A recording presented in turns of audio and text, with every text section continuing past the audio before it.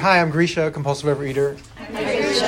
And thanks for asking me to share. And I love the frame of gratitude, and it's perfect timing for me because right now in my life, I think I am quite possibly the most grateful I've ever been.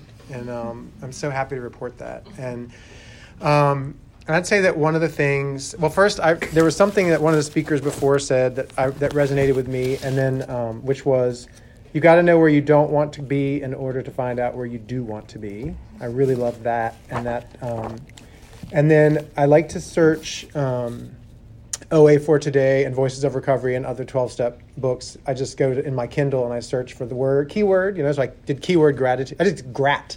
So it caught gratitude, grateful, and, whatever. And one of them said, I'm grateful that was all it took to wake me up. And it's a little out of context, but I am grateful that is all it took. Like, I had so many wake-ups in my life, and just, up until recently. And so let's see, how do I frame this? Well, first of all, I've been in 12-step recovery of one sort or another. I just celebrated 30 years. And then in OA, thank you. I've been in OA and abstinent for 21 years, and I'm coming up on 22 years, God willing. And so I'd say that really, if I had to boil it down, and I'm not trying to be like sing-songy, what's the word? I don't know, cliche, but really 12-step recovery is one of the things I'm most grateful for in my life, because it really has given me a way of living and the tools that I need to repair or enhance or do whatever I need to do in my life in every area of my life. So I kind of grew up in the 12 steps. I got sober in AA at 22, and then 8 years later found OA, and then another 8 years later or so found Al-Anon. So I'm very much a 12-step life person, and I'm really grateful for that, truly grateful for it, because like I said, every time I hit a wall, every time I hit a bottom, every time every time I wake up, I have the 12 steps to carry me through. And so just, I think back, I love sharing because it makes me think back to what it was like. And I just remember, this image of myself, like just, starting as a teenager, being a fat teenager in school and just hating school and hating myself and hating everyone, hating my mother, and just being so miserable and like, God, get me out of gym class. Like I need writing fake notes from my doctor and fake notes from my parents to skip school, and just miserable. And food was my main comfort. Then drugs and alcohol at 13 became another comfort. And then just going through being a young adult and even into sobriety, like chain smoking 3 packs of cigarettes a day, drinking and doing drugs every day, being morbidly obese every day, just like watching porn and being depressed, and like I lived in Washington, D.C. in these basement apartments where there was like a little window of sunlight up there, and that looked into a window well, and just being really just depressed and miserable, filled with anger, resentment, fear, just awful, like an awful feeling of life. And slowly the 12 steps helped me kind of work out of it. And, one of the first things I had to do was get sober, which 12 steps worked for that, where other things hadn't. And then I was working the steps a lot and finding hope in the steps and finding strength in the steps. And I'm really grateful that I have willingness to do things. I'm really grateful for my willingness. I was born with a little bit, and I got more and more the longer I stayed in recovery. And so I was willing to really work on all the places I was miserable, and I got outside help. I had a sponsor. I worked the steps. I did all this. I did service. Things were getting better and better and better. Eventually, I decided to face a really giant fear of mine, which was to leave my giant family back on the East Coast and move to San Francisco. It was a lifelong dream of mine, and I did it. And then coming out here, I had to face, that's where I hit bottom around food and obesity. And I thought that moving to San Francisco was going to be like the answer because the weather was nice and people were healthy, and, like that was going to fix my obesity. And it did, and it got worse. But then I was 12-stepped into OA recovery by someone in another program, and I found the hope of OA. And once again, like I knew what you had to do in the 12 steps. You had to get a sponsor. You had to start working the steps. You had to go to meetings. You had to do the work. And for some reason, I'm really grateful I had the willingness to do the work. And I think for me, like it's like the 1, 2, 3 thing. Like, okay, I admit I'm powerless over this particular area of my life. So, first it was drugs and alcohol. It was cigarettes. It was porn. It was, it was like where I lived. It was all these things, and I would just slowly work my way out of it through willingness and step work and taking the next right action. And I'm not a spiritual person. I'm not someone who finds comfort in God. So for me, it was step 2 is I always think it came in retrospect. It's what's really important for me is 1 and 3, because step 1, I admit I'm powerless. And then step 3, I take some kind of action. I'm willing to take some kind of action. So, in OA, the action was get abstinent and like get a food plan and get a sponsor and go to meetings and do all the action it took. And then I did that. And then like I was, I have a million stories of how I stayed abstinent through, the piece of cake in my cube on the first 3 days of abstinence, my mother getting sick and dying, my in and out of relationships, in and out of jobs, crazy car accidents, like all these things that have happened, and I've maintained my abstinence. So then it's like once I get through it, I'm like, oh yeah, of course I believe it's going to be okay, because it was just now okay a minute ago. But when things are happening, when I'm really hitting the wall, when I'm getting to a bottom in some area, I don't automatically think, I don't start praying and think I'm going to be restored to sanity. It's step 3 that gets me taking some kind of action, having willingness to do something, just take the next right action and let go of what happens.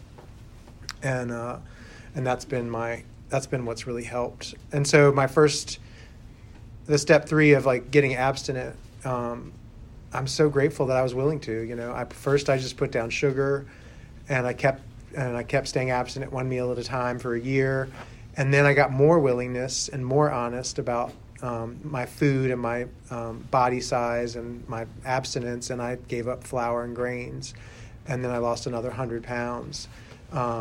So it was like, I'm grateful for that willingness, and I'm also grateful for whatever keeps me abstinent and sober. I don't know what it is, because I certainly know a lot of people who relapse. I have sponsees, I have sponsors, I have longtime friends who the people I never thought, people who were long time abstinent before I ever showed up, are sober, and then they relapse. And I'm like, holy shit. And I'm like, I don't know why I got the gift and keep it, but I'm grateful. I'm really grateful for that. And I know that part of it is the work I do and the willingness to do the work.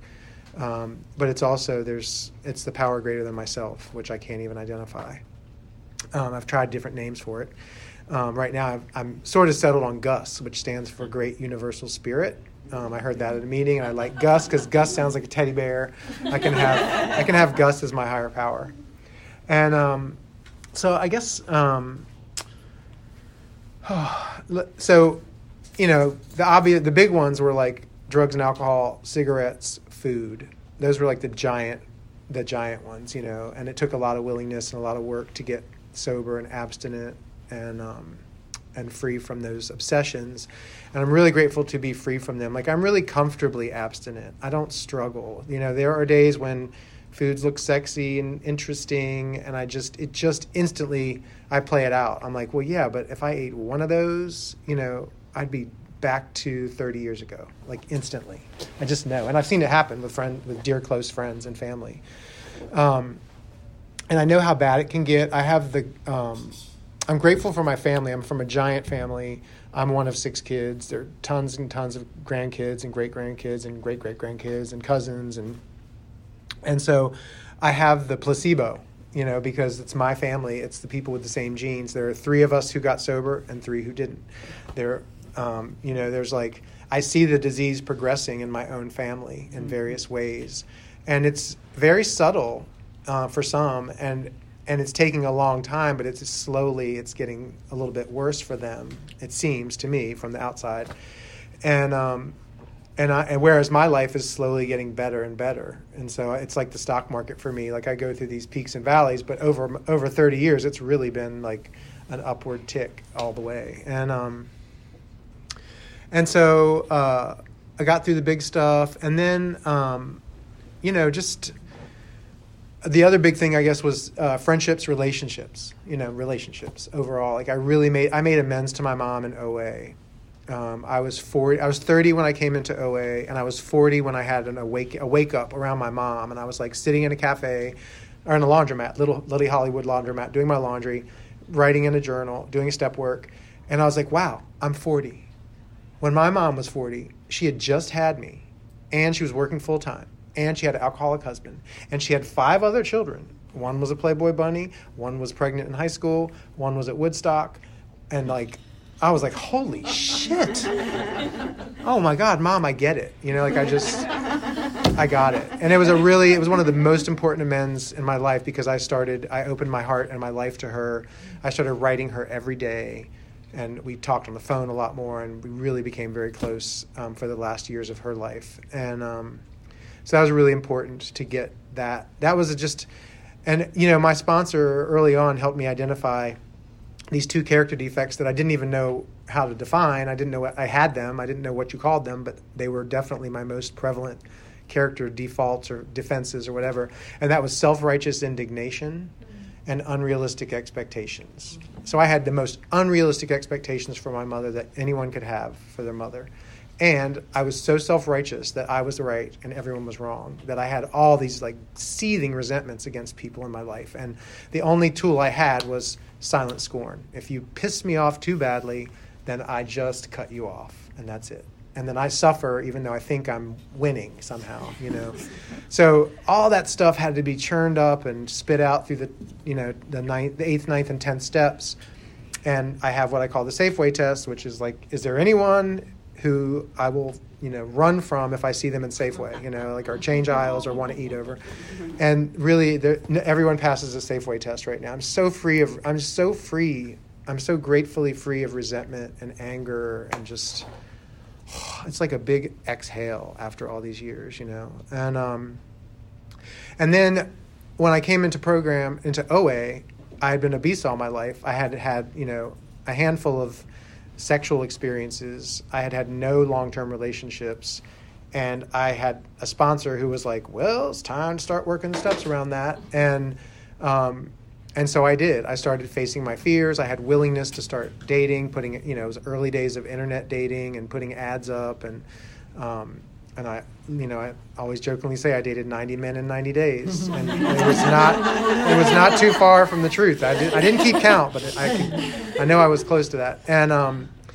And then, over time, just like being so afraid and so ashamed of my body, and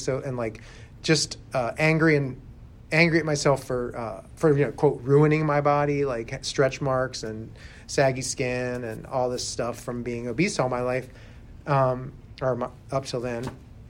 But, I just did it. I faced it. I was willing to take the steps to do that. And eventually I did meet this partner who I had for 7 years. He is an amazing, amazing person. He's like one of the most beautiful people in the world. Just like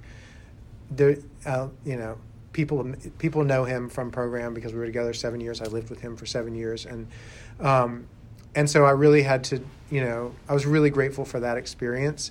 And then the relationship it was time for it to end, and that was something that I had never done in my life. And so I had to use the program for that. And I had to really do step work and work with my sponsor and writing and use all the tools to get through, to make that decision. It was another 3rd step decision. It was like I'm admitting like, okay, something's up here. This is not sustainable. And that was a devastating realization for me after my whole life wanting a relationship and finally getting one. And then now suddenly having, after 7 years, this realization like this isn't sustainable for me. And then to have to work the steps around making this. The 3rd step was to start talking about it, writing about it, seeing a therapist about it. And then eventually it ended. And then, moving out of that rent control apartment, I went into that relationship as working in finance and making a lot of money. And I owned a building in Hayes Valley and had tenants and all this stuff. And I came out of that relationship 7 years later. I was a school teacher with no property and, trying to find a place to live in rent control. I mean, a place to live in market rate in San Francisco. And I was terrified, but I just did, it was more 1, 2, 3, 1, 2, 3, 1, 2, 3, 1, 2, 3. Just make a decision. What are you going to do about it? Take a step, do it, I did it around career. I hated my jobs for my whole life. I made a decision to just explore other career options. I did it. It was a long, long, long process of like starting with a class at City College to help me make a decision, personality tests, and then one step at a time became a teacher. And then, physically, like I remember being that fat kid in high school who, made fake notes from the doctor so I didn't have to go to PE. Eventually, I started running, and I became an avid runner, and I ran 4 full marathons and a bunch of half marathons, and like I became a fitness person. Like, oh my God, it freaked me out. I was like a physically fit athlete, and my doctor would say, "You have an athlete's heart," because my pulse and my everything was just top notch, And then I had injuries to where I had to stop running. And I had to change my food plan back to less food. I had to, let go of that passion. So all these things just keep happening, but it keeps getting better and better. And then the most recent thing, I really didn't realize what a giant.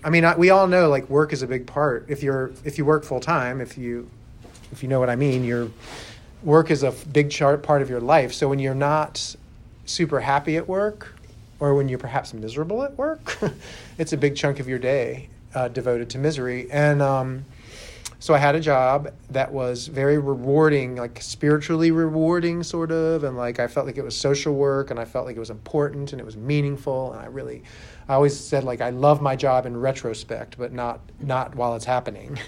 And but I had to eventually It was a couple of about a 3-year process where I was like, okay, I'm admitting this is not working.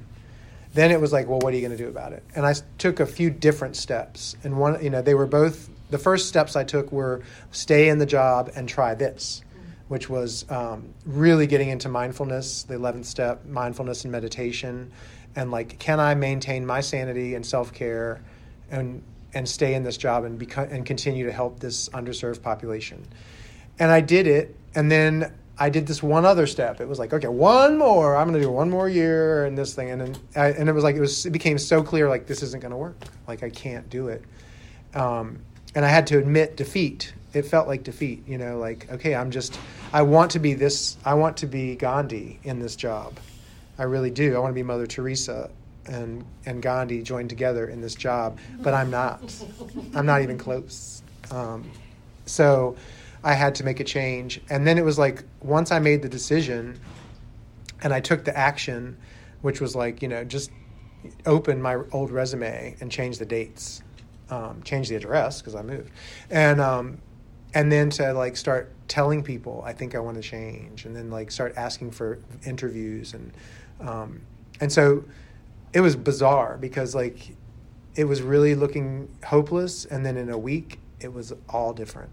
It just all happened, and I just quickly, I got a new job, and there's a whole long story around that. But now in my job, I'm joyful every day. I can't even believe it. It's like I didn't know what I didn't know.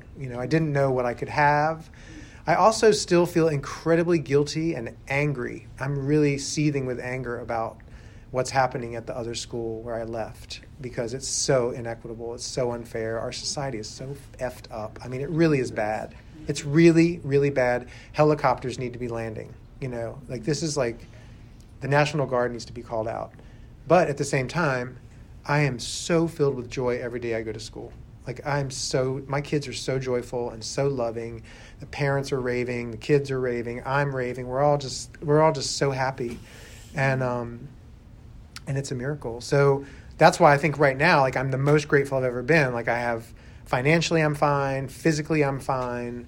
I won the Mayor's Office of Housing lottery, which I entered 23 lotteries, so I did the work. I bought a condo at below market rate through the Mayor's Office, so I have secure housing. I'm financially secure, and now I have a job that is super joyful. And I'm not in a relationship, but I don't crave one. I need to get laid once in a while, which is becoming an issue as I get older. But I don't need a relationship. I don't even need one. I feel no craving for it. I feel free. And it's all because of the 12 steps. Every single bit of it. I know it is. And like I said, I don't want to be cliche. Like, it really is. Because if I hadn't had them, I'd still be sitting in that basement apartment, chain smoking, drinking, miserable, obese, fat, just dying. So thank you, 12 Steps. Thank you, all of you. Thank you for putting on the OA Marathon. Thanks for letting me share.